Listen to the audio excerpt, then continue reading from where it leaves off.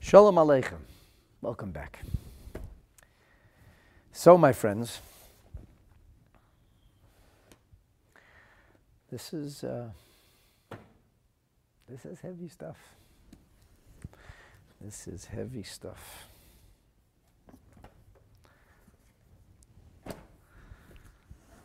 Somebody recently said to me, "When are you just going to get done with this already? When are you finishing this gate of trust?" You know. So here's the thing. I hope never to be finished with Sha'ar HaBitachon. I hope that I'm going to have the time and the patience to keep going back to it, because I have found that the only way to really, shall we say, appreciate, well, the only way to be able to actually live by virtue of the ideas of Sha'ar HaBitachon is to keep immersing oneself in them and studying them. If you want to finish Sha'ar HaBitachon, this is probably the wrong, might not be the right class for you, because I'm not in the business of finishing. I would like to be in the business of understanding and allowing this to take its course. And the reason I'm telling you all of this is because even though we kind of started, we turned the corner and we began talking about a new dimension. Thank you Violet, thank you Sam, and whoever else is joining us. Please feel free to ask any questions. We started something new, and we're going to almost go back to it because I realized certain things that I didn't realize before, and I see it differently now. And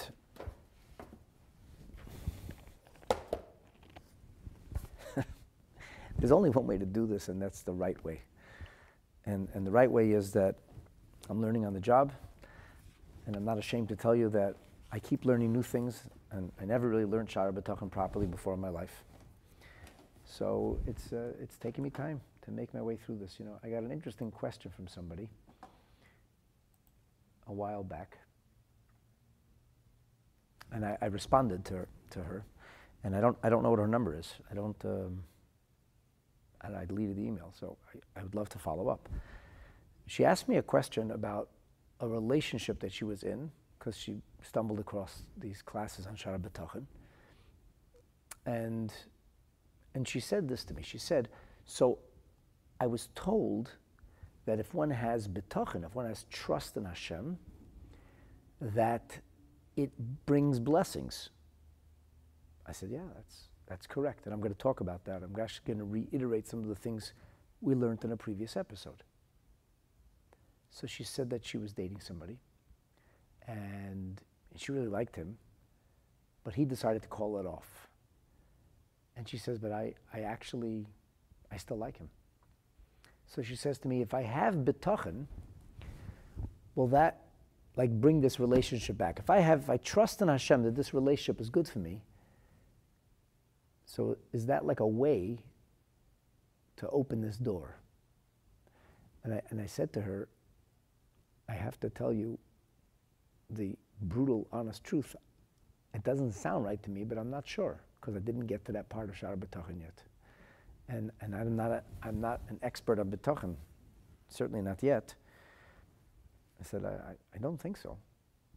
Now, I hope that she'll watch this episode and find out the right answer. The answer, by the way, is certainly not. Certainly not. Why not? And that kind of brings me back to the beginning of the previous episode, Alone as we move into solitude. In the previous episode, I tried to spell out the paradigm shift that we were experiencing in this series now. Bitachon is going to be applied to something in a very different way.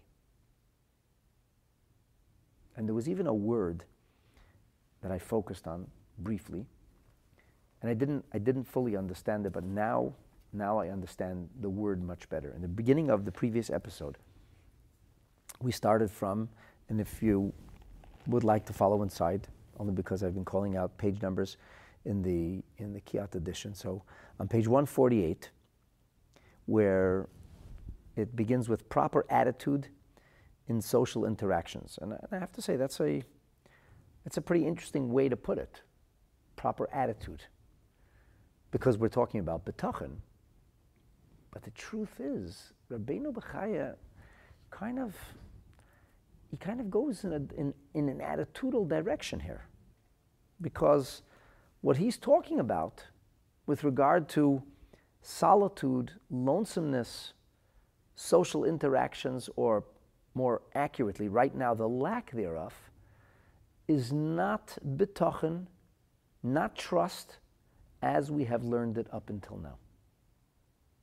It's very different. And only now am I realizing how different it is. Rabbeinu Bachaya begins this next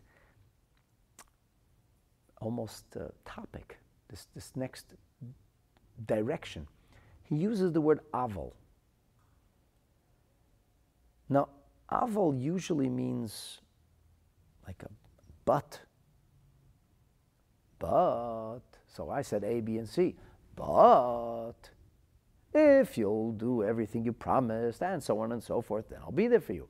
But, aval, that's typically how we understand this word. Sometimes we can use the English, however, if you sing it right. However, if such and such will be the case, that's another story. I was extremely disappointed when I looked at other English translations. For example, in the Art Scroll version, it just says, Aval Peirosh HaChelek HaShlishi. And the way they wrote it, let us now turn to the explanation of the third category, as if Aval means now. That's a mistranslation. That's a gross mistranslation. In the Feldheim edition, I saw the same thing. Now let us take up the third group. Hey, rabbis, that's not what it says. Rabbi Yehuda ibn Tibbon wrote the word aval for a reason. I don't know what Rabbeinu Bachaya wrote in his original Hebreo-Arabic, but wait, the translation as it's rendered, the word aval shows up here, and this is the first time, to the best of my recollection, in the entire book so far, that we begin a paragraph with the word aval. So, the Kiat edition, to their credit, says however. However, the explanation. Now, why do we start with however? Why is there an aval over here? Well, I'll tell you why there's an aval. There's an aval because something's different here. Something is now about to change. We have learned in a number of places in Sha'ar HaBitachon. The Sha'ar HaBitachon making statements to the effect that if one trusts in Hashem, it brings the blessing. And then there's a famous question about that. A great sage of the Lithuanian yeshiva world posed the question, what do you mean? It's like some kind of talisman, some kind of magic? You just decide things are going to be good for you, so they go good for you? And the Chazon Ish, therefore, comes to a conclusion which argues with Rabbeinu Bachaya. I'm not really sure how that's possible, but he says something different than Rabbeinu Bachaya. Rabbeinu Bachaya translates trust as being certain that Hashem is going to do good for you, and he translates trust in what Rabbeinu Bachaya would say is called emunah, believing that whatever happens is good for you. Now, I don't understand how that works out to be Bitachon, but whatever, it's beyond my pay grade. I didn't spend time trying to figure out the deeper message of what the Chazon Ish might have meant. But it's certainly not what Rabbeinu Bachaya says, and it's not what the Maharal of Prague says, and it's not what Rabbeinu Bachaya II says, and it's not what Rabbeinu Yearned says. It's just not what the Rishonim are saying. They say otherwise. But how does that work? How does that work? So, for example, we have in the words of the Rabbeinu Bachaya II in the 𝑑𝒂𝒓𝒕 𝑭𝒐𝒖𝒓, where he writes, and I'm going to quote, and I've actually shared this quote before, that Boiteach b'Hashem, the one who trusts in Hashem, Yesugov min hatzara. And the word Yesugov is borrowed. It's biblical phraseology from the book of Proverbs, from the 29th chapter of Mishlei. He says he will be Yesugov min hatzara, he will be shielded or protected from the tzara, and his words, Rabbeinu Bachaya ben Asher, is Sha'ar HaBitachon, in the reward of the Bitachon. In the reward of the Bitachon. Even though this bad thing was coming down the pike, it was going to happen to him. But because he trusted in Hashem, he's now going to be shielded. The great Maharal of Prague similarly says in his Sefer Nesiv Olam, Pathways of the World, he says in Ninety-Five 𝑑𝒂𝒓𝒄, in the pathway of trust, he says, Kama gadol midat habitachon. How great, how powerful is this measure called trust? When you trust in Hashem b'chol lev with all your heart. Shekol hadvarim nasin le'letoira. Everything becomes good. Everything becomes good by virtue of Bitachon. The Maharal of Prague says, this is the story of Rabbi Akiva, this is the story of Nachum Ish Gamzu. I talked about these things, we described them in detail. Fascinating stories in the Talmud about the power of Bitachon. This is their power.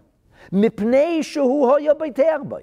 Because he was so certain that Hashem will save him. Ki hakol yachol. Not only God can, but he will.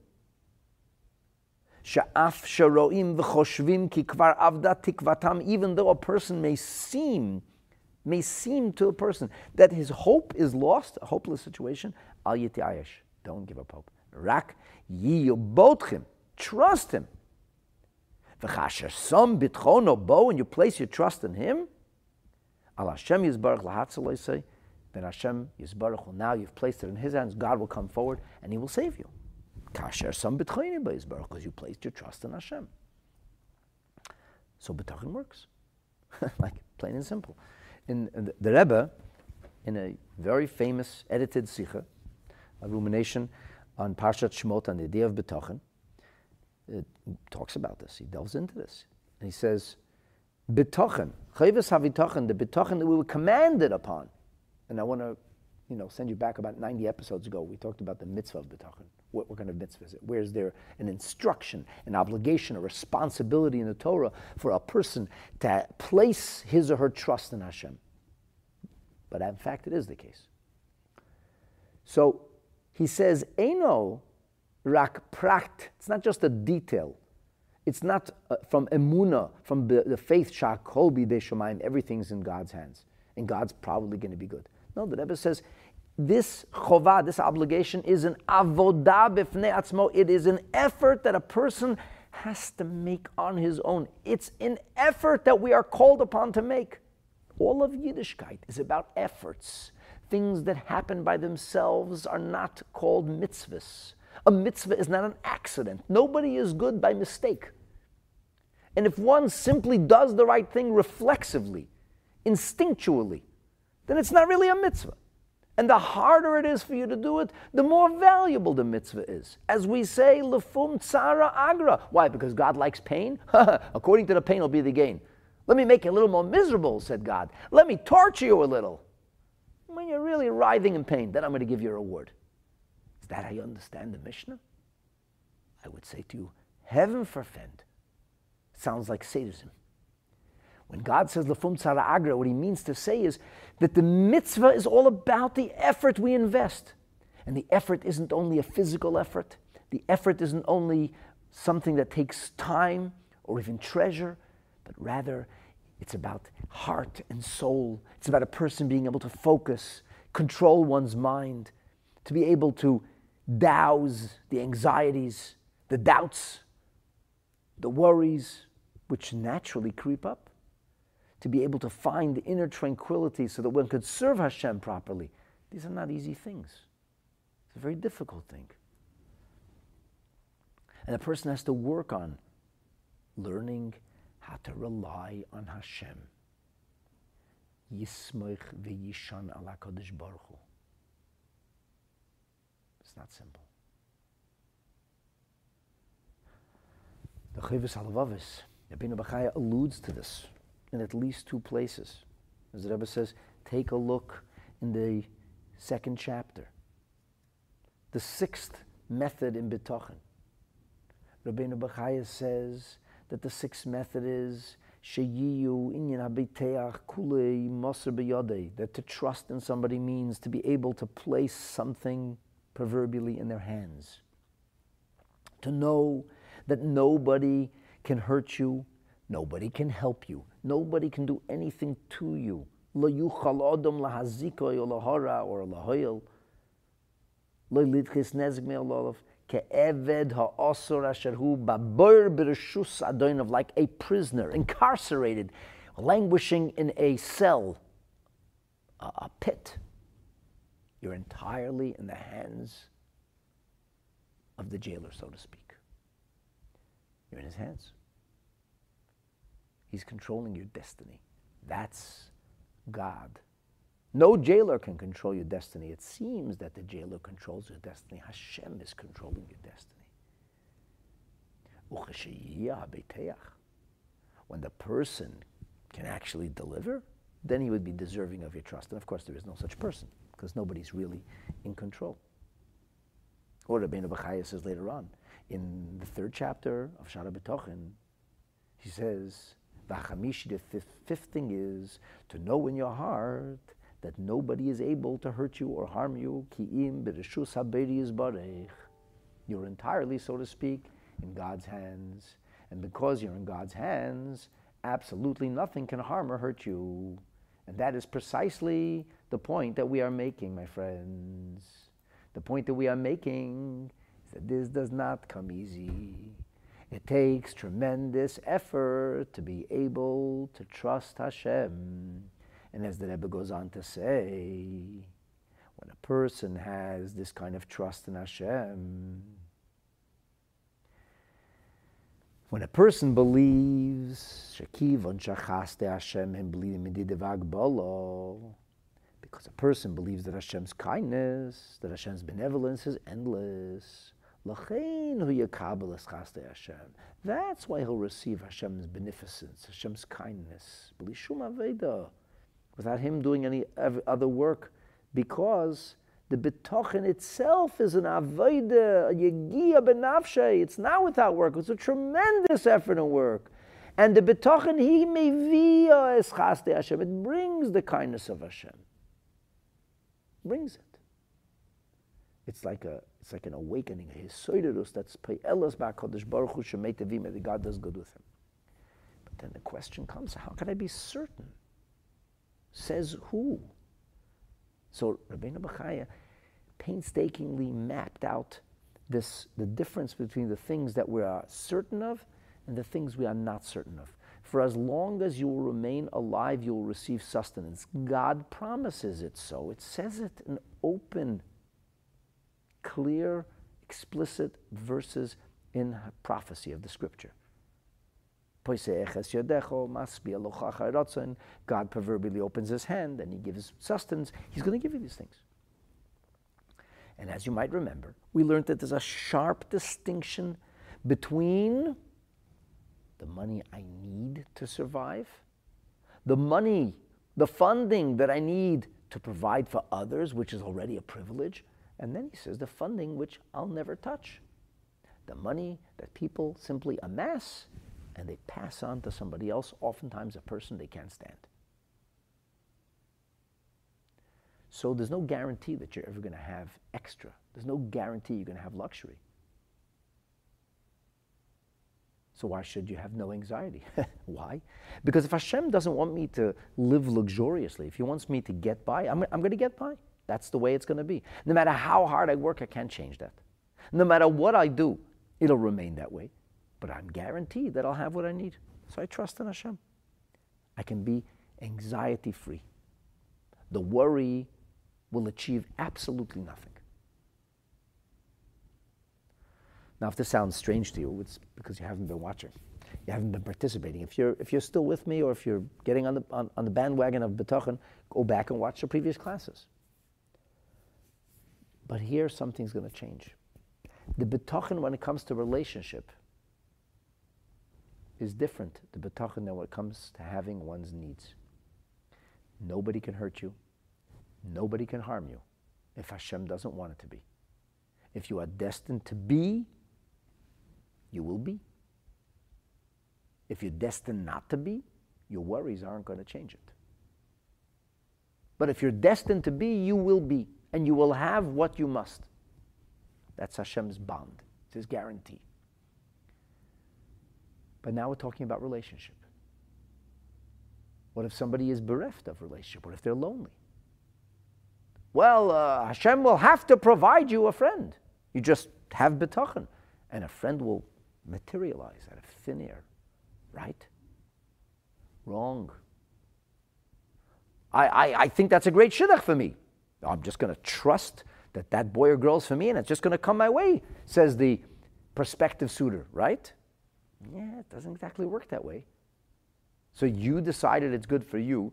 They don't feel it's good for them, so therefore you're going to trust and compel them to live with you because you decided that it's good? Oh, I see. Because you're going to have trust, Hashem is going to make a miracle and change their mind. Make them into a different personality. They don't like such and such about your personality, which they're entitled to. You don't have to be married to everybody in the world. You have to find one person. We all have idiosyncrasies. We all have hang-ups. We all have our misgivings. We all have our shortcomings. All.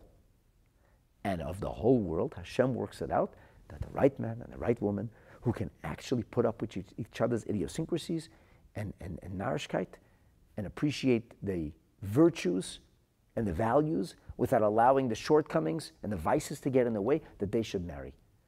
And that's the shidduch. That's the bashert.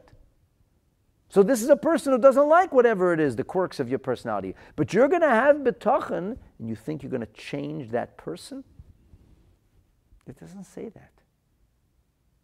That Hashem could save you from somebody who wants to harm you, from negative circumstances, from a danger in the offing. Yes, Hashem can save you. But when it comes to relationships, in every friendship, in every relationship, it takes two to tango. Hashem doesn't create robots for you to have a relationship with. So you have to pray to Hashem that He should send the right person, that you should have the privilege to cross paths with the right person. Everything's a privilege. Everything is a gift. And if we pray to Hashem, hopefully we'll meet that right person. But if somebody isn't the right person, Bitachon isn't going to turn them into the right person. And if you were destined to be alone, you might not be able to change that. So this is a different kind of Bitachon, my dear friends. We haven't talked about this yet. And I would like to humbly suggest, Rabbeinu Bachaya spells it out. He says, Avol, Pirush HaChelek HaShlishi, this third category, this is very different. This is a different kind of reality. Dealing with relationship, from intimate to familial, from friendship to acquaintance, from business to the people you don't like. These are all about relationship. He says there, Ofnei Yosher HaBitachon al ha'elikim b'hem, the appropriate or the proper way of relying for Hashem in these matters, said Rabbeinu Bachaya, is such. And I'm going to tell you again, he hasn't used these words before. You'll forgive me if we're being repetitive. He hasn't used, we talked about this in the previous episode. He said, Ein Adam nimlot mi echad mishnei dvarim. You cannot escape one of two things. You're either going to be alone, estranged, or you're going to have friends. You can only be one of those two situations. In Rabbeinu Bachaya's words, you're either going to be a stranger, or you're going to live among family and friends. He says clearly. It's like saying, forgive me for the silly joke. So the guy sits down in the El Al plane, and the stewardess comes over, and she says, like when I was a kid, El Al was known for having bad service. I think today everything changed. But anyway, this was like the joke then. So the stewardess comes over and says, what would you like for lunch today? And the passenger is so impressed. He says, wow, look at the airline is now spruced themselves up. I have a choice for meals. He says, what's my choice? And the stewardess says, matter of factly, you could have lunch or not. That's your choice. Like Rabbeinu Bachaya says, well, you'd have a choice. You're either going to have friends or not. Wow. I'm like really glad Rabbeinu Bachaya told me that, because otherwise I was going to have friends, or I was going to have friends. Or have friends. Or maybe not have friends. He says, no. There's only two choices. You're going to have them or not. You're going to have more friends, better friends, half friends. Is it just not having friends, but at least not having enemies? Nope. You have it or not. Really? Like, what exactly does that mean? What does it mean? So I think what it means is that it is not a given. It's not a given that every person will have the benefit of companionship. It's not a given that every person will have peers. It's not a person that every person will have children or a spouse or even people who understand them. It's not a given. It is eminently possible that a person should be placed in this world in a manner that's perhaps described as isolated, lonesome.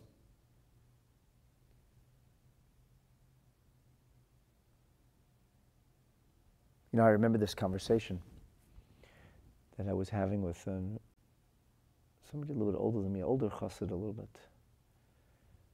And it was after the passing of the 𝑷𝒂𝒓𝒕. And he said to me, I was a boy, I couldn't wrap my head around this.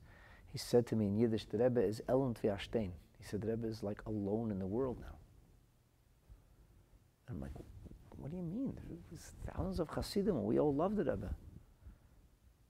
And I remember this older person, I was just like a wide-eyed teenager. He said, looking at me like I could see in his mind, like, kid, you don't get it. And of course I didn't. I don't know. I didn't understand it. And it's a little bit uncomfortable for Hasidim to talk about a Rebbe like this. The Rebbe is a tzaddik, it's a holy man. He's like in a totally different headspace. It's like you can't superimpose our realities over the realities of righteous people who live in a different zone. But the reality was that the Rebbe had one person in the world with whom he could converse. As the Rebbe's cardiologist, Dr. Weiss, famously said, he never saw the Rebbe talk to anybody as an intellectual equal, except when the Rebbe was talking to the 𝑷𝒂𝒓𝒕. So the Rebbe a little bit of companionship the Rebbe had in his life was lost. He was a man who was peerless. There were many people around the Rebbe. A person could be surrounded by followers, by acolytes, by admirers. It doesn't mean that he has the benefit of friendship. And a human being may not have that. Every human being, says Rabbeinu Bachaya, is guaranteed sustenance. Sustenance. You are not guaranteed friendship. You are not guaranteed relationship. So where does Bitachon come into this? Well, Bitachon has to come into everything, because in every situation in life, we have the opportunity and the ability to connect to Hashem through Bitachon, through our trust in Hashem. So how does one marshal the wherewithal, the spiritual courage and conviction that fuels Bitachon in this kind of situation? What precisely does one do? We haven't spoken about this at all yet. This is the first time we're talking about a different kind of Bitachon. And the first thing we begin to realize here is that Rabbeinu Bachaya does not for one moment say, trust in Hashem and it'll work itself out. It'll be, maybe it's delayed, you'll see. The companionship is coming because every person is guaranteed friendship, companionship, and relationship. So says the scripture. Absolutely nowhere. So says Torah. Absolutely not. Doesn't say that. So what is a person then who trusts in Hashem supposed to do with the gnawing emptiness of isolation? How do you deal with that? Bitachon is supposed to give me a sense of certainty, a sense of inner tranquility, a sense of peace. But I'm lonely. I don't have anybody to talk to. So the Rabbeinu Bachaya says, for this, Bitachon does not mean certainty that things will be as you might have hoped for them to be. Here, Bitachon is distilled into an attitudinal coping mechanism. Your attitude has to be such that you will see the silver lining of Bitachon, of emptiness, of loneliness, of isolation. You're alone, there's a value to it. You're in solitude, there's a tremendous gift to solitude. You're saying, there is? It's inhumane. We are wired for companionship and relationship. This goes against our grain. Not entirely. And I know I'm reviewing some of the things we already learned, and you'll forgive me for it, but really and truly, I can only teach this as well as I can teach it. And as I continue to learn and understand it better, I'm doing the best I can. We're in this together, guys. Slowly but surely, we're building Bitachon. So the first thing that Rabbeinu Bachaya says when it comes to engineering your attitude, he says, Yiftach alav b'geirusay. It's a funny expression. It means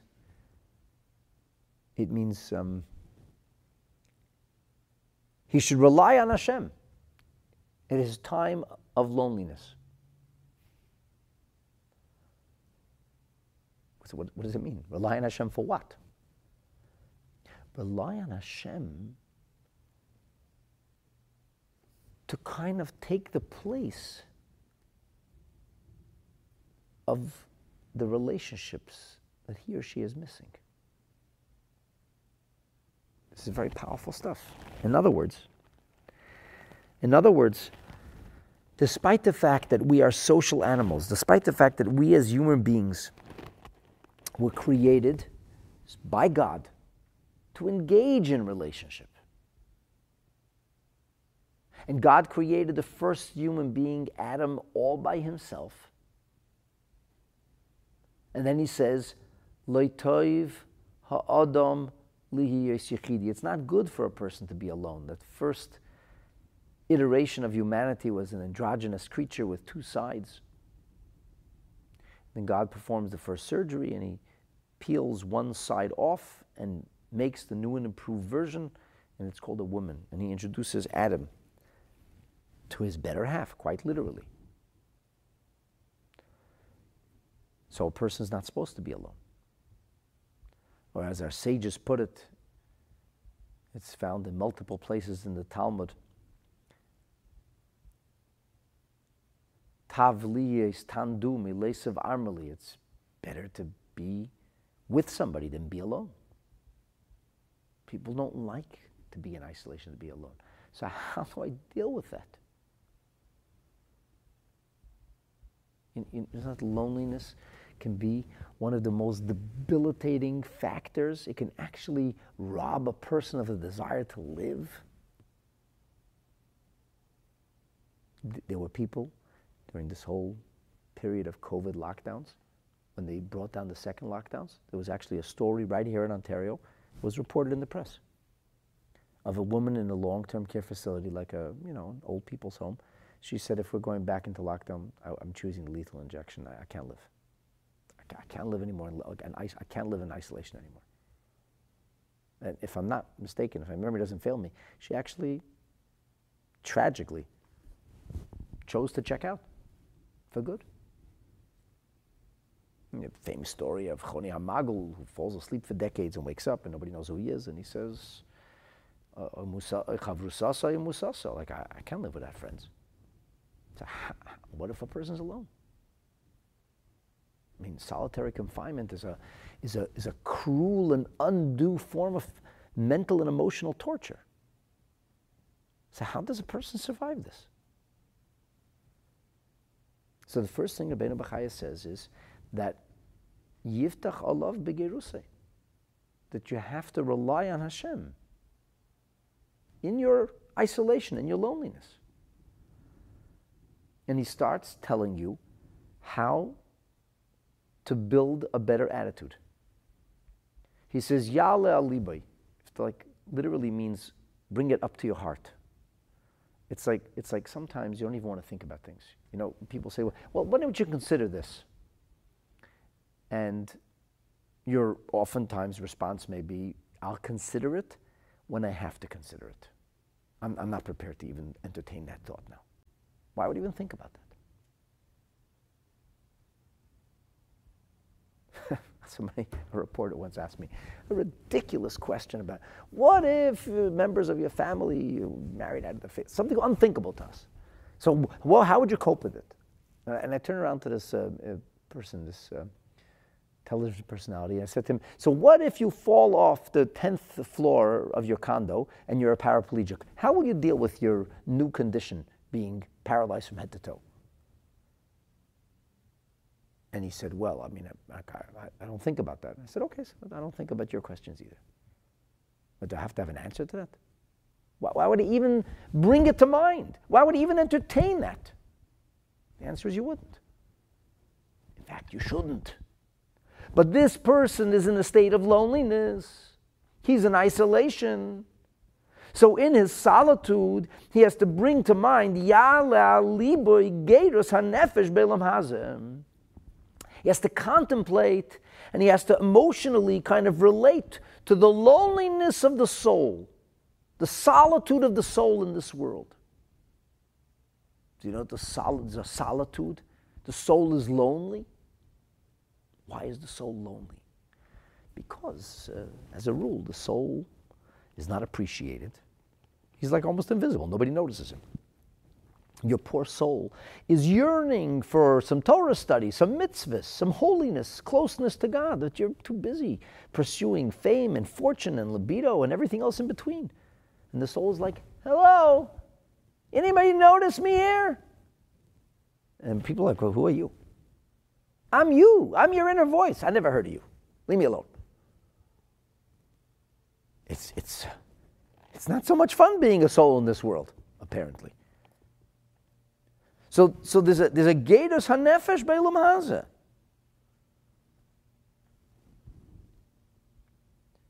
So it's almost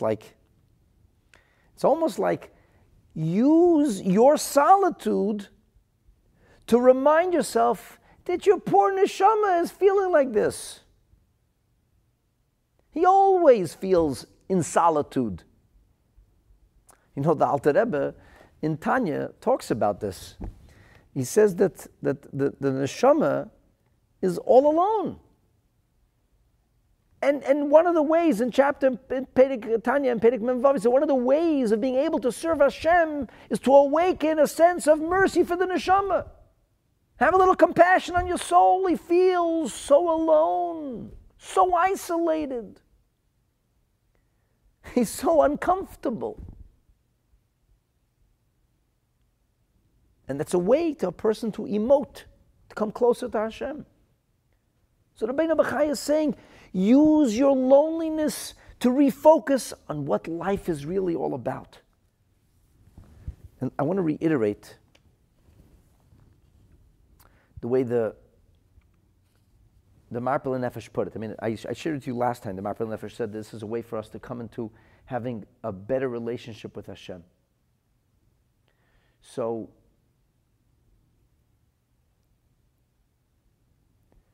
I see somebody, I can't read that well, Gib mein Hart. So, your comments are extremely intuitive, and you're asking, you're saying, there's another way Hashem by relating to Hashem as frequently as possible. The answer is yes. That's precisely what we're going to talk about now. And you're saying, you're alone all the time, I'm sorry. All I think about is Hashem now. That is a beautiful coping mechanism. In fact, I don't know who you are, and if you've been studying the Sha'ar HaBitachon, but that's more or less what the Sha'ar HaBitachon is going to suggest. The 𝑀'Rpeh Nefesh says, Ya'ala aliboy, gators nafshe. He says like this. Al yasim aliboy mashu gever nachri. Don't sit and ruminate on your loneliness, on your isolation. Chew it over and think about it all the time and feel forlorn and self-pity. He says, Asharei kulanu geirim. He says, we're all really strange. We're all strange. I'm not a stranger. He says, yes, hanefesh. The nefesh is chelik elikam mimal, which is the terminology that comes from the earliest Jewish philosophers. The Alter Rebbe, by the way, modifies that with one important word. He adds the word mamash. Chelik elikam mimal, mamash, says the Alter Rebbe in Tanya, Perik Beis. He's a stranger in this world. He's all alone in this world. So that's actually what's going on inside. You should use your loneliness to better understand your soul. And if you'll understand your soul and be mindful of your soul, then you'll be mindful of God, because your soul's a piece of God. And you will yearn for closeness to Hashem. And the loneliness becomes a marvelous mechanism through which you are able to bridge the gap and feel Hashem in your life. It's a little bit counterintuitive. But if you think about it, it kind of makes sense. And here Rabbeinu Bachaya goes to a very interesting place. And I know that I've read and even taught these words in the previous episode, but I must go back and repeat them because I understand and want to explain them differently now. Rabbeinu Bachaya chose to introduce a verse in the Torah, and on the surface, the verse has nothing to do with the subject. It sounds, on the surface, borderline preposterous. He says, okay, think about the gators hanefesh. V'chi anshe ha'aretz k'moy geirim bo. The people of the land, they're like strangers in the land, As the scripture says, ki geirim v'toshavim atem imadi. You are foreigners, strangers, and residents with me.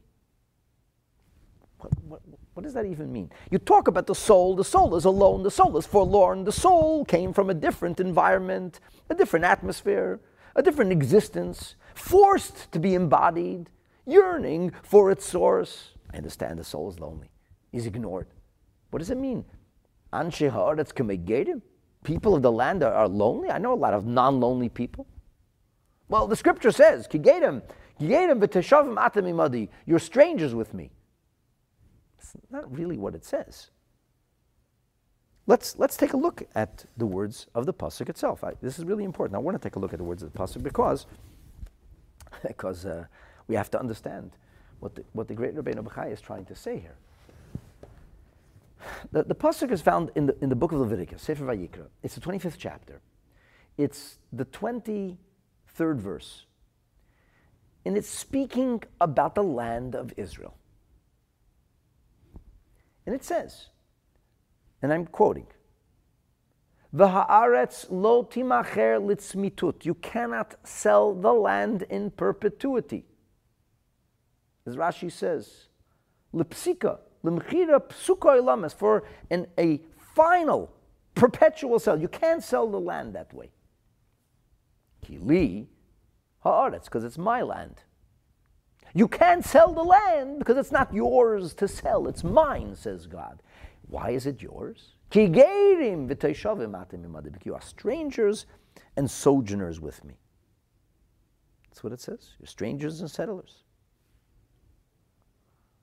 I don't understand. I can sell my house in Canada, but I can't sell my house in Israel because I'm a stranger.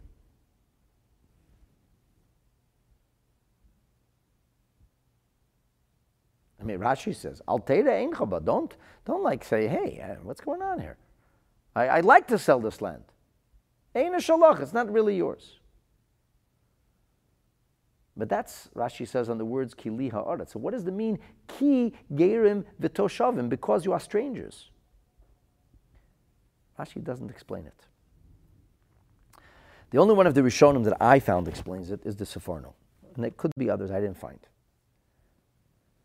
So the Seforno says this: Ki geirim v'toshavim, for foreigners and residents or strangers and settlers, you are with me. So the Seforno says, Be'oto hagalil she'eino b'chlal v'ha'aretz nasan livnei adam. This is in the region, meaning Eretz Yisrael. And in this region, Eretz Yisrael is the land of God. Kili karetz, hagolil hi Eretz Hashem. This region is the land of Hashem. Because be'oto hagalil, for in this region, it's not included the principle that we read in Psalms chapter 115, verse 16, that says over there, V'ha'aretz nasan livnei adam, that the land was given, the earth was given to humankind. Literally to the children of humans. This is not included in that. So what does that mean? It means something like this, that the Seforno is saying that the land of Israel cannot be sold in perpetuity because it has a unique status insofar as land and ownership is concerned. Unlike the other lands, which God did apportion to humanity entirely, as it says, Yatsev Gevulos Amim, which is Deuteronomy 28, this is 32, pardon me. Parshas Hazinu. The land of Israel is not given to the Jewish people unconditionally. It's not your land, do with it as you please. But even when we are in the land of Israel, forget other people, other nations, they're always occupiers and foreigners, and they are never intrinsically or inherently part of the land of Israel. No people can ever lay claim to the land of Israel besides the Jewish people. It's false. It's a false narrative. It doesn't have a shred of veracity or truth, not a shred. Since the Jewish people have come to the land of Israel, there has never been a king or queen of Israel. There has never been an independent government or currency. There has never been a unique anthropology, civilization, or culture or custom. Never. I know the world likes to tell you that. It's the biggest lie. It doesn't have a shred, a thread of truth to it. For even when Hashem gives the land to the Jewish people, He didn't give it to them in absoluteness. Because if it's mine, I can do as I please. It's yours, but it's not yours to give away, and it's not yours to sell. Because Hashem remains the true owner. He remains the real master of the land of Israel. And that's why things like the Jubilee, in which things revert back to their original ancestral ownership, only happen in the land of Israel. Not anywhere else. In other words, this Geirim v'Toshavim, this is about the land of Israel. So what in heaven is Rabbeinu Bachaya talking about? What does it mean that he makes this bold statement? He says, Anshe ha'aretz k'may Geirim, the people of the land, which refer to humanity. So I'm talking about people living in Israel. So I found something very interesting. The Balaturim reads into this. He says the next verse begins with the words, Ubechol Eretz. Now, the verse continues on, Bechol Eretz achuzatchem, in the whole land of your heritage, your ancestral land, Geula Titnu. But he says, if you read it this as a sentence, Geirim v'toshavim atem imadi ubechol Eretz. You are ever strangers with me in every land. This is not pshat, this is what we would call a level of drush. It's a homily. So the Balaturim says that those words come immediately afterwards, lomar, to tell you. Shebechol makom shegolu shchina imahem. Wherever we go, God goes with us. So what the Balaturim reads into these words is that Hashem, when Hashem says Geirim v'toshavim, it's not only a commentary on the land, but it's a commentary on our relationship with Him. We are always foreigners to what's happening around us, and God is always with us. God is always, wherever we are, God is with us. I can't know with certainty what the Rabbeinu Bachaya meant here, but I'm going to humbly suggest that the Rabbeinu Bachaya means something along those lines. And what he's trying to tell us here is that when it comes to understanding the realities to be as they are, the reality of life, that there is a broad description, not on a level of pshat. It's not the pshat in the pasuk, but a broad description that says that we are v'chol anshe ha'aretz, all peoples of the world are merely sojourners. The land there's nothing permanent about this life. Everything in this life is temporary. Life is a sojourn. And the Torah almost speaks to the fate of humankind. We are fated on some level to be foreigners, to be strangers, to be sojourners, to be passing through. We're fated. It's encoded into our very being, our very existence. As much as we are built for social interaction, and we certainly are, we are also very much built or predisposed to being in a state of isolation and aloneness. And I was thinking about this. In fact,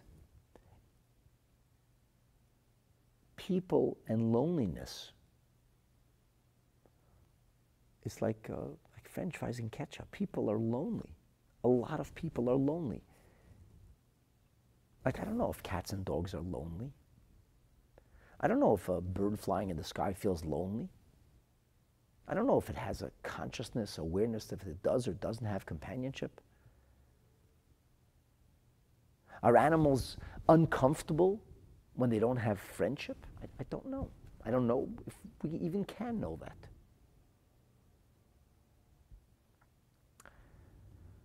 A human being is called a medaber in Torah, not a homo sapien, not a smarter animal, but a communicator. So that means communication is really about relationship. Relationship is a human thing. And because we're kind of built for relationships, we're almost fated to suffer from a lack of relationship. We're always either going to be lonely or socially fulfilled, or somewhere in the middle. But I mean, these are the two poles of the human condition. We're either fully engaged, we have the privilege of relationship, or we feel it's missing. That itself is part of the human condition. Loneliness, or the possibility of loneliness, is part of the human condition. We don't know, but we think that sometimes babies cry because they feel lonely. Because the mother will wake up, the father will wake up, and the baby doesn't want to feed, sometimes. So if the baby wakes up, the baby feels pain and hunger, so it's crying because it's hungry. The baby's got a diaper, he's uncomfortable, he's crying because he's discomfort. Sometimes the baby's perfectly fine. doesn't want to eat, doesn't have a diaper. Well, what is he crying for? He just woke up and felt alone. A while back, there's a small children, one of my small children, my little daughter came running into the room, and she told my wife, I'm feeling alone. So my wife said, just go back to sleep. She said, no, I woke up and I'm feeling alone, so I want to sleep in your bed. In other words, who told her she's alone? How does she even know that? How does she understand that? How do small children, feel they're missing somebody? Because really, it's part of our human condition. It's painful. It could be a painful part of human condition, but it's part of our human condition. And because lonesomeness is encoded into our being, we have to know that this is almost 𝑔𝐾𝒄. That's what Rabbeinu Bachaya means. He says the reality is that we're built this way. So you're alone. You have to know that the neshama is alone. And on a certain level, 𝑗'Sha'ar people are always going to have moments where they feel alone, where they feel quixotic and isolated. It's always going to be the case. Almost always. Or it's almost potentially going to be the case. So if a person feels lonely, you didn't say, something's wrong with me. No, it's normal when a person's alone to feel that loneliness. But it's also something that if somebody is alone, they have to kind of learn to live with or embrace. Yes, this is, thank God I know I'm alone. If a person doesn't feel lonely when they're alone, something's actually wrong. And we're almost built that way. And on some level, we all are, to some degree, foreigners or strangers. Our neshama certainly is that way. But Hashem says, but you're with me. That is to say, as the holy Baal Shem Tov used to express it, a yid is keinmal nicht elend. A yid is never alone, because we are always with Hashem. We perhaps are alone on a material level. We're perhaps alone anthropologically speaking, but a yid is never alone, because Hashem is with you. That's the Baal Turim is. I think he's saying, b'chol haaretz, wherever you're going to be, the Shekhinah is with you. And a person should take comfort in that. He should take that to heart. He should think about the fact that God is with him.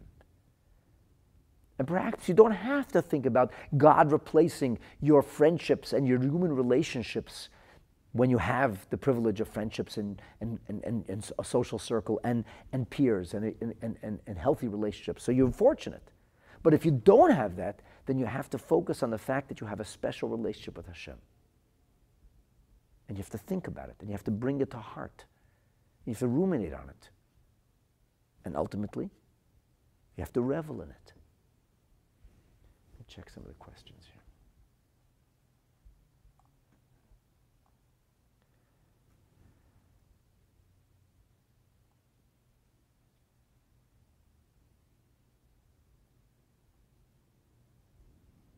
So Skippy says, what does it mean that God is with you? Is it the Shekhinah? Yeah, I think it is the Shekhinah, because that's what we just read in the words of the Baal Turim. And is the Shekhinah present when there are 10 Yidden that gather? What if there's one? So it's very interesting. There's a Mishnah about that. The Mishnah says that 10 who are sitting and studying Torah, the Shekhinah is with them. And then it goes down to 5, and it goes down to 3, and then it goes down to 2. And then it says, Yeshiv alav v'yidem, that even one person alone. So the Mishnah in Pirkei Avot actually deals with this and describes it in detail and speaks about different levels of a Shekhinah, but clearly says that even if a person is alone, Yeshiv badad ki natal alav, that Hashem is with him. Yes? And the answer is yes. And God is always with you. And of course, it's better to have a minyan, and it's better to be with others. Rabbeinu Bachaya is not advocating isolation. He's not suggesting you become a loner. He's saying, what happens if that's your goral? That's the way Hashem arranged it for you. How do you deal with it? How do you cope with it from a Bitachon perspective?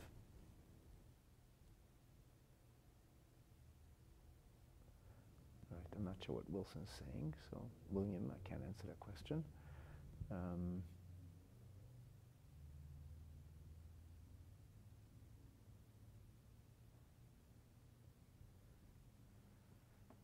not sure what you're saying, Skippy, but yes, I mean, Moshe Rabbeinu was certainly alone with Hashem.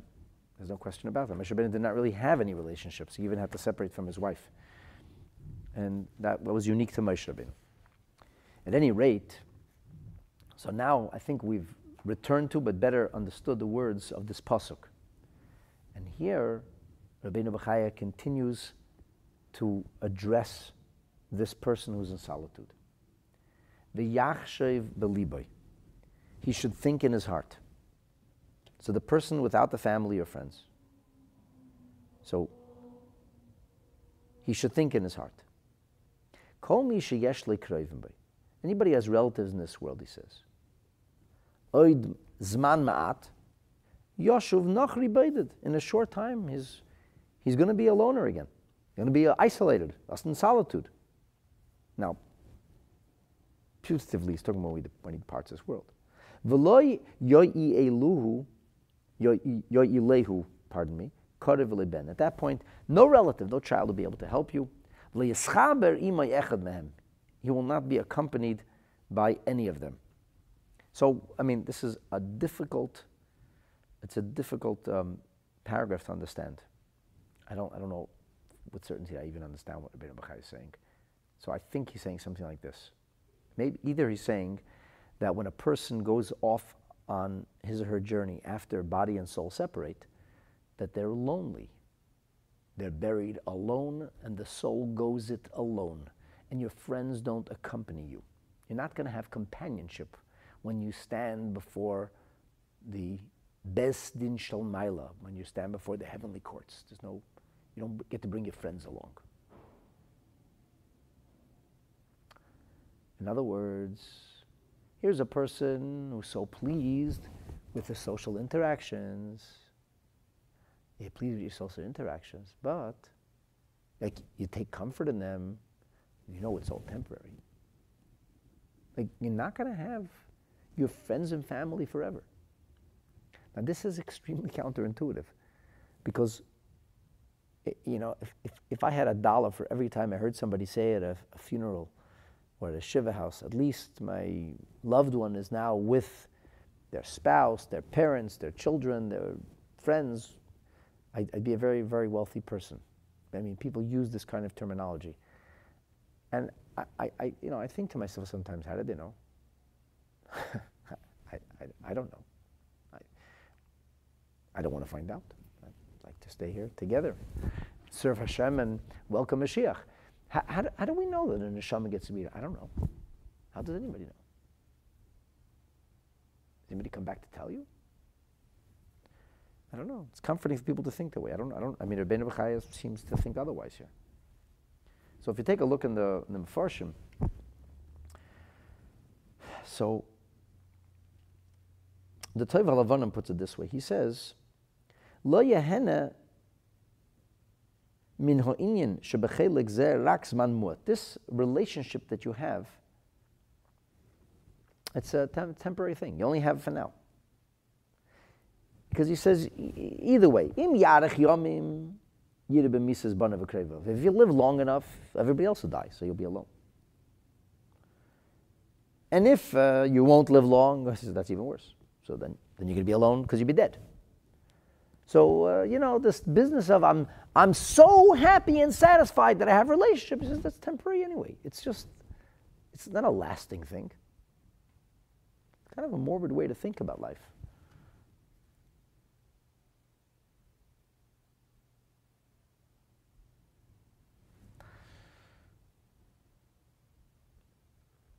Rabbeinu Bachaya is not telling you this is not the attitude one should come to life with. This is the attitude one adopts when faced with those circumstances. It's how you deal with your loneliness in a positive way. That your attitude becomes, relationship is a little overrated. It's not lasting. What is lasting is my relationship with Hashem. That is lasting. And the relationship that you nurture and develop with God will be with you forever. The closer you are to God, the more you allow God into your life, the more you will have the benefit of that for posterity. That's a powerful thought. That's worth investing in. And as we said earlier, and as some of the viewers are suggesting, the isolation, the lonesomeness, actually makes you focus more on Hashem, or enables you to focus more on Hashem. So that's how you deal with it. The Pas Lechem, he puts it this way, he says, Ein kirvase rak ad zman. It's just timely, it's just temporary. Achar moise, once you die, yoshuv elefra, you return to earth. Va'oz yonochri mimishpachtei. You'll then be in solitude, isolated from your family. Ve'imtchein, if so matei elaslei oz b'kirvasm. So what lasting value do you have with those relationships? People don't tend to think this way. That's not necessarily a lasting relationship. Very interesting. It's like a scary thought for some people. They don't want to think that way. They want to think that the relationships I have forever. The friends I have in this world will meet again someday. I don't know. Rabbeinu Bachaya doesn't say that. I don't remember actually seeing it written anywhere. I don't know that that's the case. But I do know that we are with God forever. And the more you're with God in this world, the more you will be with God in eternity. Because whatever happens here is re-experienced in eternity. So if a person lives without relationship with others, but he lives with a profound sense of awareness of Hashem, then that sense of awareness is a powerful and lasting possession. It's a lasting achievement. So the soul is here temporarily. Life is transient and temporary. Atem imodi, but you're always with me, says Hashem. This is what a person should think about. This is the attitude one must adopt.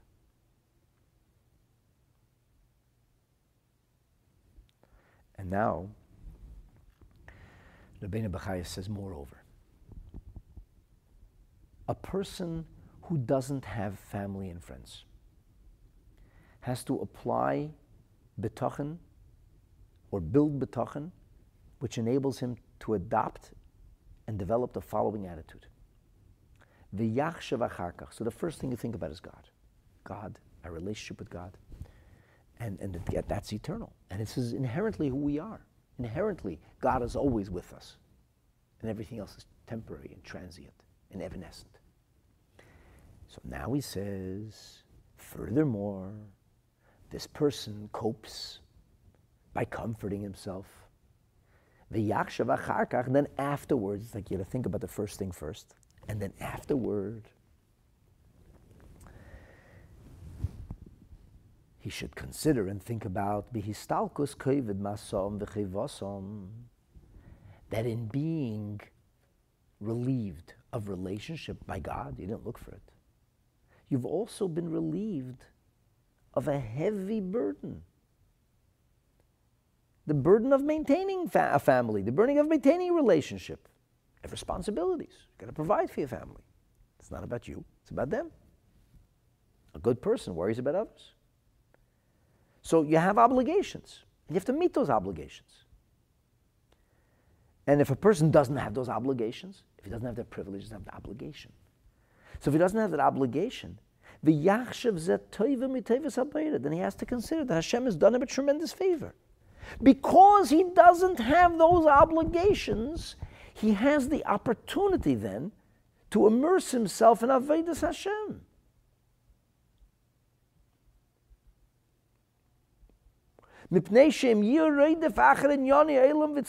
Because if instead of doing what a person has to do spiritually, Instead of focusing on fulfilling a destiny, the reason for your creation. Instead, a person is now pursuing matters of the world. Those efforts that you're going to make in a direction of serving Hashem are going to be much easier when you don't have the burden of spousal care and concern and provision and children. It's all the support you have to do. He says you don't have that.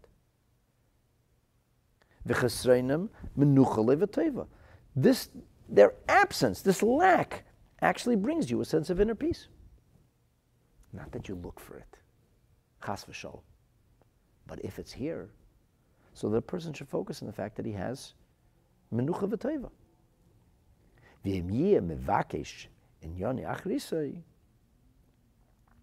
And if the person who is going to strive for perfection in the matters that pertain to his end, his future, so to speak, his afterlife, his heart and his consciousness will be clear and free to serve Hashem. He'll be able to achieve 𝑑𝒂𝒓𝒕 in his aloneness, in his isolation, in his solitude, b'li safek, without any question, without any doubt. Anne is asking a question if there's a difference between emunah and bitachon. Most certainly yes, Anne, but you got to go back to previous episodes. You really got to watch them all if you want to. There's an enormous difference. Enormous difference. I've talked about it many, many, many times. Out of faith, a person can easily do the wrong thing. And he professes faith. But when your faith is internalized and nurtured, then it becomes much more than just, there's an atmospheric reality. It becomes the way you live your life. It becomes your attitude. It becomes your approach to everything that you experience. So what is Rabbeinu Bachaya saying here? He's saying that besides the fact that a person should ruminate this concept of being a stranger or foreigner is inherent to who we are. Besides the fact that the friendship and the relationship and the family is here today and it's not something that's lasting. Besides all this, you should realize that his isolation, his solitude, actually gives him an opportunity to serve Hashem better. Now, it's not the thing we're supposed to look for. But if it comes your way, if it wasn't a choice you made, then that's what Hashem wanted to give you. That's what He wanted you to have. So Andrew is asking, so our relationships are not forever. Andrew, I don't know. I'm flying blind as you are. I can only know what it says here in the holy books. What about relationships with our soulmate? We spend our lives looking for our other half, and death parts us from each other forever? Quite possibly. I don't know the answer to that question. It's not inconceivable. Certainly Rabbeinu Bachaya seems to be suggesting precisely that, and I have never yet found a source that tells us otherwise. We assume it to be so, we want it to be so, we want to be buried next to each other. I don't know. I don't know. Rabbeinu Bachaya seems to say that it's not necessarily so. And the way you put it brings out exactly the point. Exactly the point. That we spend our whole life trying to look for something that isn't going to remain with us. And we ignore the thing that actually will stay with us forever. We spend our life looking for human relationship, and this clouds our vision and disables us from achieving our spiritual fulfillment.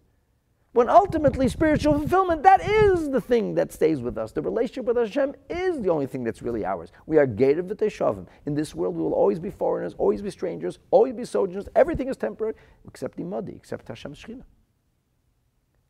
Now, it's very important to emphasize this is not the attitude, the approach in Yiddishkeit. It's a mitzvah to get married. A Kohen Gadol is not married, can't represent the Jewish people.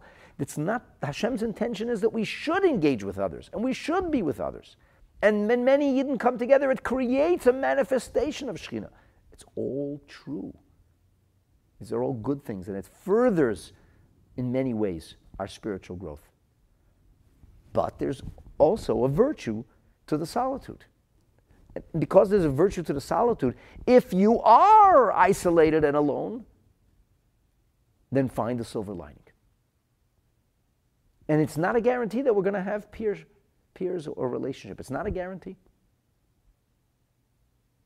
But it is a guarantee that Hashem will be with us. So this is the coping mechanism. But I want to emphasize, it's not a false coping mechanism. This is the truth. It's a truth that we don't like, perhaps, to focus on or think about, unless we have to. It's still the truth. The truth will set you free. The coping mechanism is by being aware of the truth and by focusing on that element of the truth so that you appreciate your situation instead of bemoan it. You believe you will live forever. Well, if you live with Hashem, you live forever. You used to believe in death and it ruined you. Instead of my death, I believe in Hashem's eternality. Okay, give mein heart. So then that's fine. That's exactly what we're saying. It's not. You shouldn't focus on the body. Hashem's eternity and your eternity, your neshama, is bound up inextricably. So if you focus on that, don't think about death. Don't think about the bodily realities you could be losing. Think about the spiritual reality, which is eternal rather than ephemeral. This is precisely the point. Now, Rabbeinu Bachaya says that you should know 𝑘'Hayu haprushim borchim mikroveim u'mibateim elaharim. There were these people called Perushim, literally loners, isolationists, who would escape. They would run away from their families, run away from their households. They would go to the mountains, so to speak, to the wilderness. Why? Kedei sheyifanu libaisam la'avodas elikim, so that they could open their minds. They could kind of empty themselves of all other concerns, so they could focus exclusively on avodas Hashem, on the service of God. So this idea is actually, it's actually richly documented. I want to take a moment before we move on to talk about this idea. And Andrew, you're welcome. And you're saying that this is what you're doing since you lost your wife, that this is how you spend your time with Hashem, doing mitzvot. Yes, that this is the Bitachon way to cope. And it's true. So before we move on to the documentation of, I guess what we're going to call the virtues of solitude, I just wanted to point out that Rabbi Yankov Emden, he adds to the fact that Rabbeinu Bachaya says Gerim v'toshavim atami madi is more than just an explanation as to why the land of Israel can't be sold in perpetuity. And he actually says something very important. He says this is a recurring theme. If it was only a statement in Leviticus about selling the land of Israel, you have a hard time. Where did Rabbeinu Bachaya get that from? But he says, in fact, it's a theme which shows up in the words of King David, in the prophetic exhortations of David HaMelech. He says, if you take a look in Tehillim, take a look in the book of Psalms. So in chapter 39, in verse 13, we say to Hashem, we ask Hashem to answer our prayers and our entreaty, and to listen to our tears. Why? Ki ger anochi imach, toishav k'chol avosa. I'm a stranger with you. So what does it mean? So the Radak says, Ki ha'adam ba'olam k'moy hager ba'aretz. Loi loi. The person in this world is like a foreigner in a land that is not theirs. And they say atomid mimokim l'mokim because you're always journeying or traveling. And I was thinking, what does Radak mean? What about a person who lived in the same house for all of his lifetime? What about a person who never moved? Not everybody is peripatetic. it doesn't mean moving. It means everything in life is constantly shifting and changing. Things are not eternal. There's always new realities we have to adjust ourselves to. So David HaMelech talks about this. He says, Hashem should listen to my prayers. Ki ger anoichi.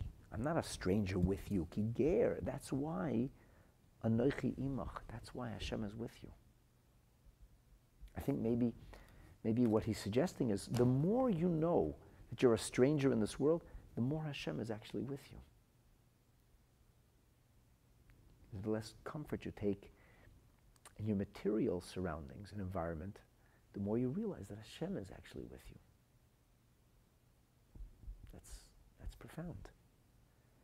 In the book of Chronicles, _Divrei 𝑘𝒂,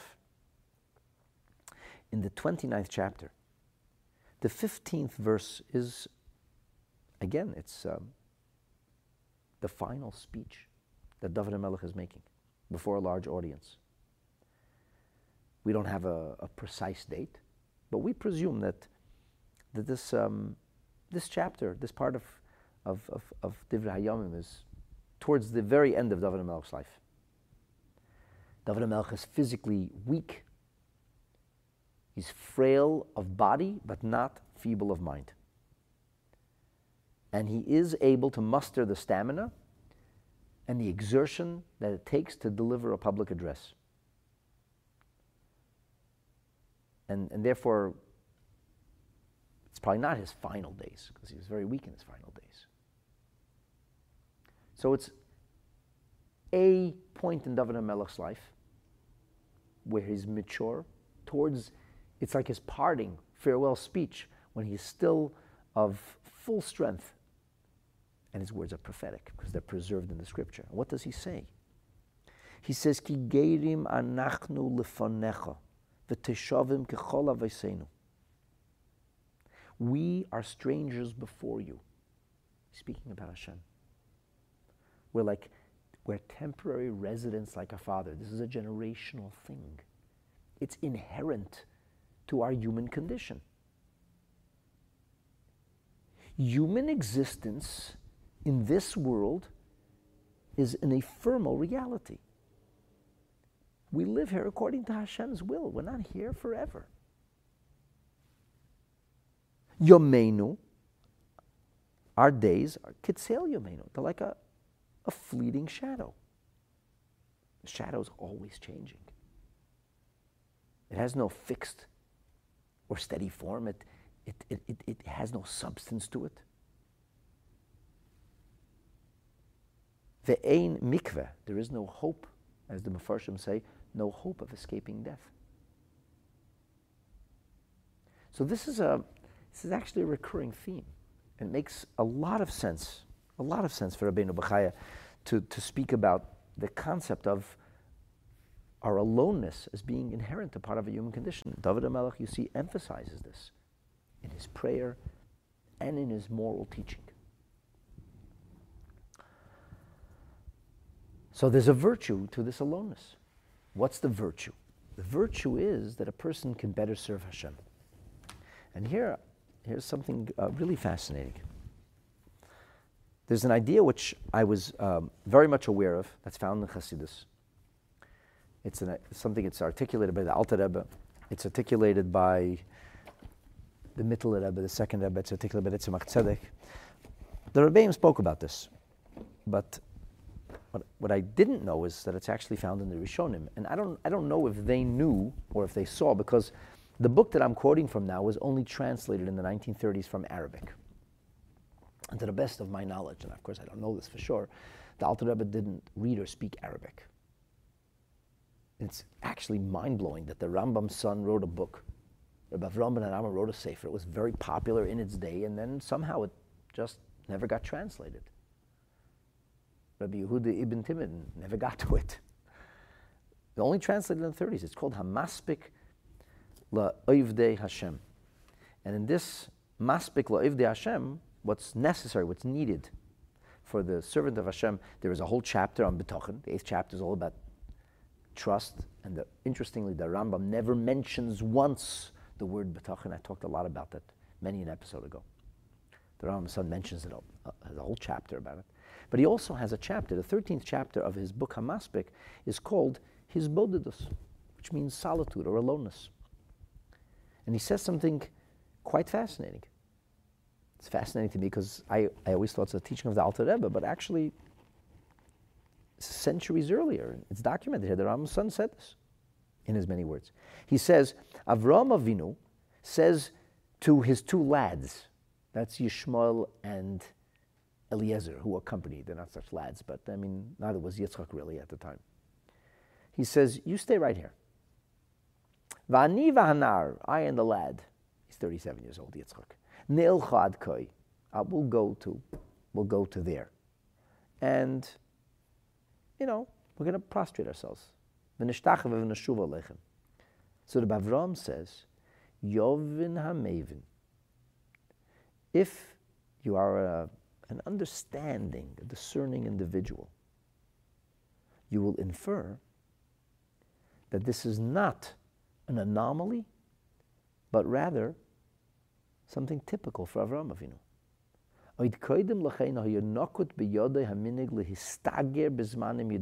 That he had a practice of isolating himself, of separating himself from the members of his household. Why is that so obvious to Rabbi Avraham? Well, I mean, Avraham thought he was going to slaughter his son, and we don't hear of them saying, well, why are you going alone? We'll come with you. Avraham said, no, that's fine. From this point on, I'm going to go alone. So I said, okay, you go it alone. So Rabbi Avraham says, from this we can infer that Avraham Avinu used to do this. This was not an uncommon thing. Fascinating.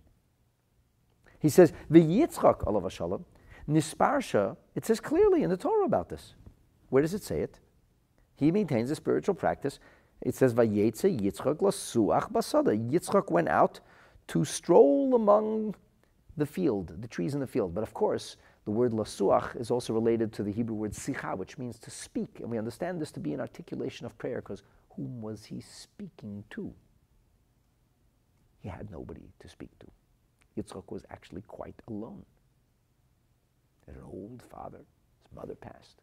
He didn't have a wife. And then he's out there speaking amongst the field and the trees. And then he finds Rivka. Rivka sees him for the first time. So Rav Avram says, "V'lo hisasku ha'oves v'achareihem b'neihem shalchu b'darkam."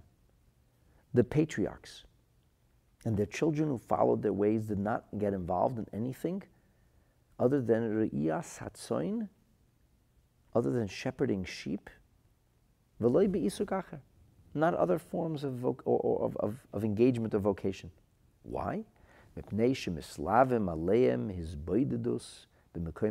Because this gave them, it afforded them the possibility of being able to retreat into a state of isolation, to be away from city life, away from the hustle and bustle of urban existence, and there they could meditate and think about God. It's quite fascinating. So the others actually did this at times. They actually looked for it at times. The Rabbeinu Bachaya says you can see this as a virtue. That's why the Prussian were doing this.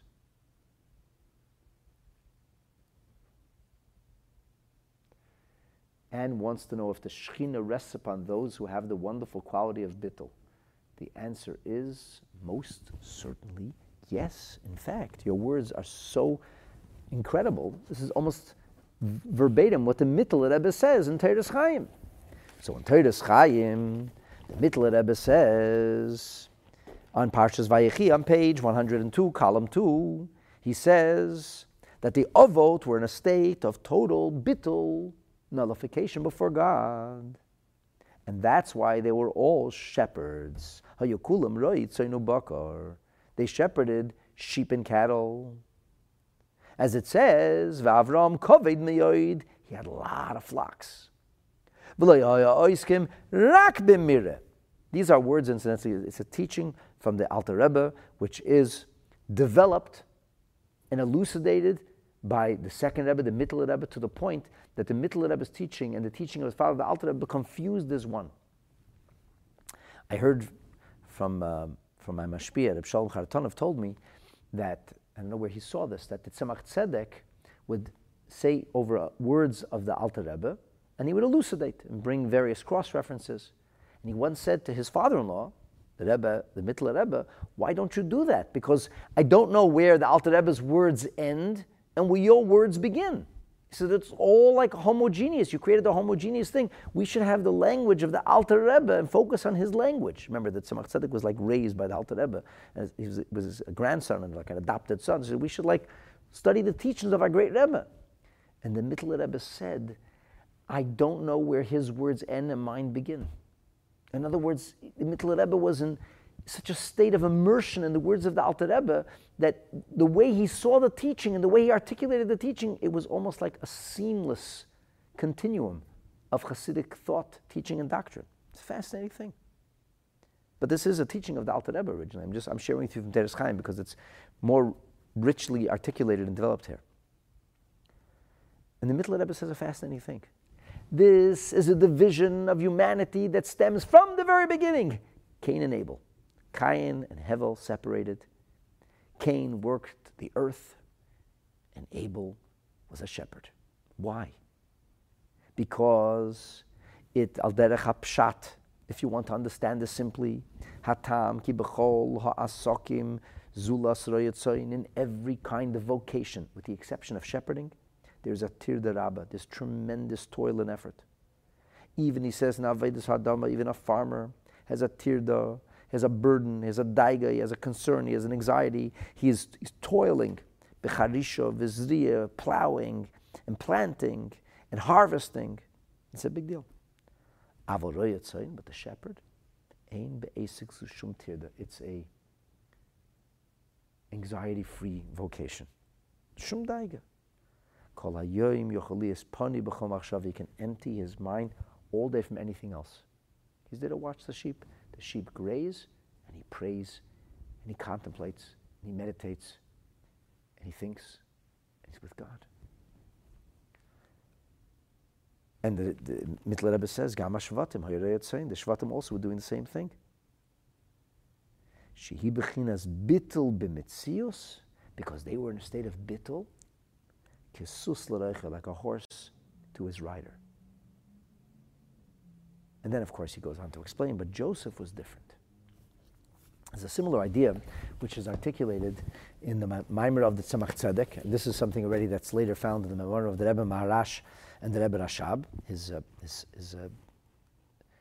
son and grandson. The Mittler Rebbe says, in Parshas Matos, this is a Maimer which is found on page 1339, on Parshas Matos. He says that Yesh Lahoyer, if you want to understand the tribes of Reuven and Gad, who said, we want to stay in Transjordan where there's lots of pasture. You want to understand them, he says, Yesh Lahoyer 𝑑𝒂𝒓𝒕 Rabbeinu, he says, then go back to Rabbeinu. Whenever he writes Rabbeinu or Rebbe, he's referring to the Alter Rebbe. He says, with regard to the Shvatim and Yosef, I shared the teaching from the Mittler Rebbe, but it's from the Alter Rebbe originally. That Bacharu Lahem, they chose Li Yisrael to be shepherds. She'ein bazeh tirda kokach, because it doesn't have much burden. Lahafsek hamachshava v'habitl, to stop the thought, the consciousness, the bittul. You don't have to assert yourself as being, I want to, because you're just leaving yourself in Hashem's hands. And he said this is the same thing that Bnei Gad and Bnei Ruvain, shebacharu lahem asek mikna, they wanted to do this vocation, she should be in a state of bittul. So in that case, what was wrong? They had a good idea. So the Rebbe, there's a beautiful edited sikha from the Rebbe, 𝑚k'Q'Sichas, in the 8th volume, the Parshas Matos. You find it on page 189 onward. The Rebbe asks this question. So he says, and we see Moshe Rabbeinu was not happy. And he compared it to the Meraglim. But he says, Meraglim, the Alter Rebbe says in Likutei Torah Parshas Lach, had the same idea. They said, why should we get involved with running a country? It's just going to burden us and get in our way. So the Rebbe says, after Matan Torah, everything changed. Before the Torah was given, the goal was to be in a different headspace. But after the Torah was given, now the goal is to engage with the material world. Oh, in that case, so why is it okay? And why does Moshe Rabbeinu agree to it? The Rebbe says a fascinating thing. The Rebbe says that even after Matan Torah, Seine Iden geteilt auf zwei Sugim. There are two kind of segments. There's Yeshiva Oil. There's those involved in a yeshiva, Torah study. And then there's Bali Asik, the people involved in the world, in the language of the scripture, the paradigm or the image of Yisachar and Zvulun. In the words of our sages, as it's found in the Zohar, Morei Torah, masters of Torah, and Morei Uvdin Tovin, masters of good deeds and mitzvah. So the world actually needs both. And the Rebbe goes on to explain that because it's easy for one to sometimes get clouded by the involvement with worldly matters, it helps to have the circumstances illuminated. The Morei Uvdin Tovin, they benefit from the Morei Torah. And there's different kinds of paths. The Rebbe goes on to say it was not a long-term solution, and in the end, our sages referred to the settlement of Bnei Gad and Bnei Reuven as a nachla mevuhelas, as a legacy, a heritage that was easily disturbed. And that was the first province of the land of Israel to fall. The point, though, is this. There is something to solitude. There is something to being alone. No, it is not our first choice. We all want to have companionship, to have the benefit of a loving spouse, and to be with children. We all want that, and we should. It's something we should pursue. And it's what Hashem wants. It's the kavanah al-yayna. It's the intention. God wants us to be together with others. Yet, we see that even people who had this would at times separate themselves from it. The Rebbe even writes in Hayom Yom, he uses the word hisboidedus, which is more than just hisbonenus, but hisboidedus. Hisbonenus means contemplation. Hisboidedus means aloneness, solitude, that on a person's birthday, a person should isolate himself, spend some time thinking. Because that's the way he can connect in the most profound way with God sometimes. So Rabbeinu Bachaya says, then this is what you must think. And this is how you must redirect yourself, and this is the Bitachon attitude. Not that Hashem is going to take care of these things, He's going to make it different. Not necessarily. So it's a different kind of Bitachon.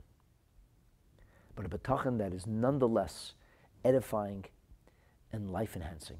A Bitachon that elevates and transforms the person and enables him to utilize the gift of his or her particular circumstances in life in the best way possible.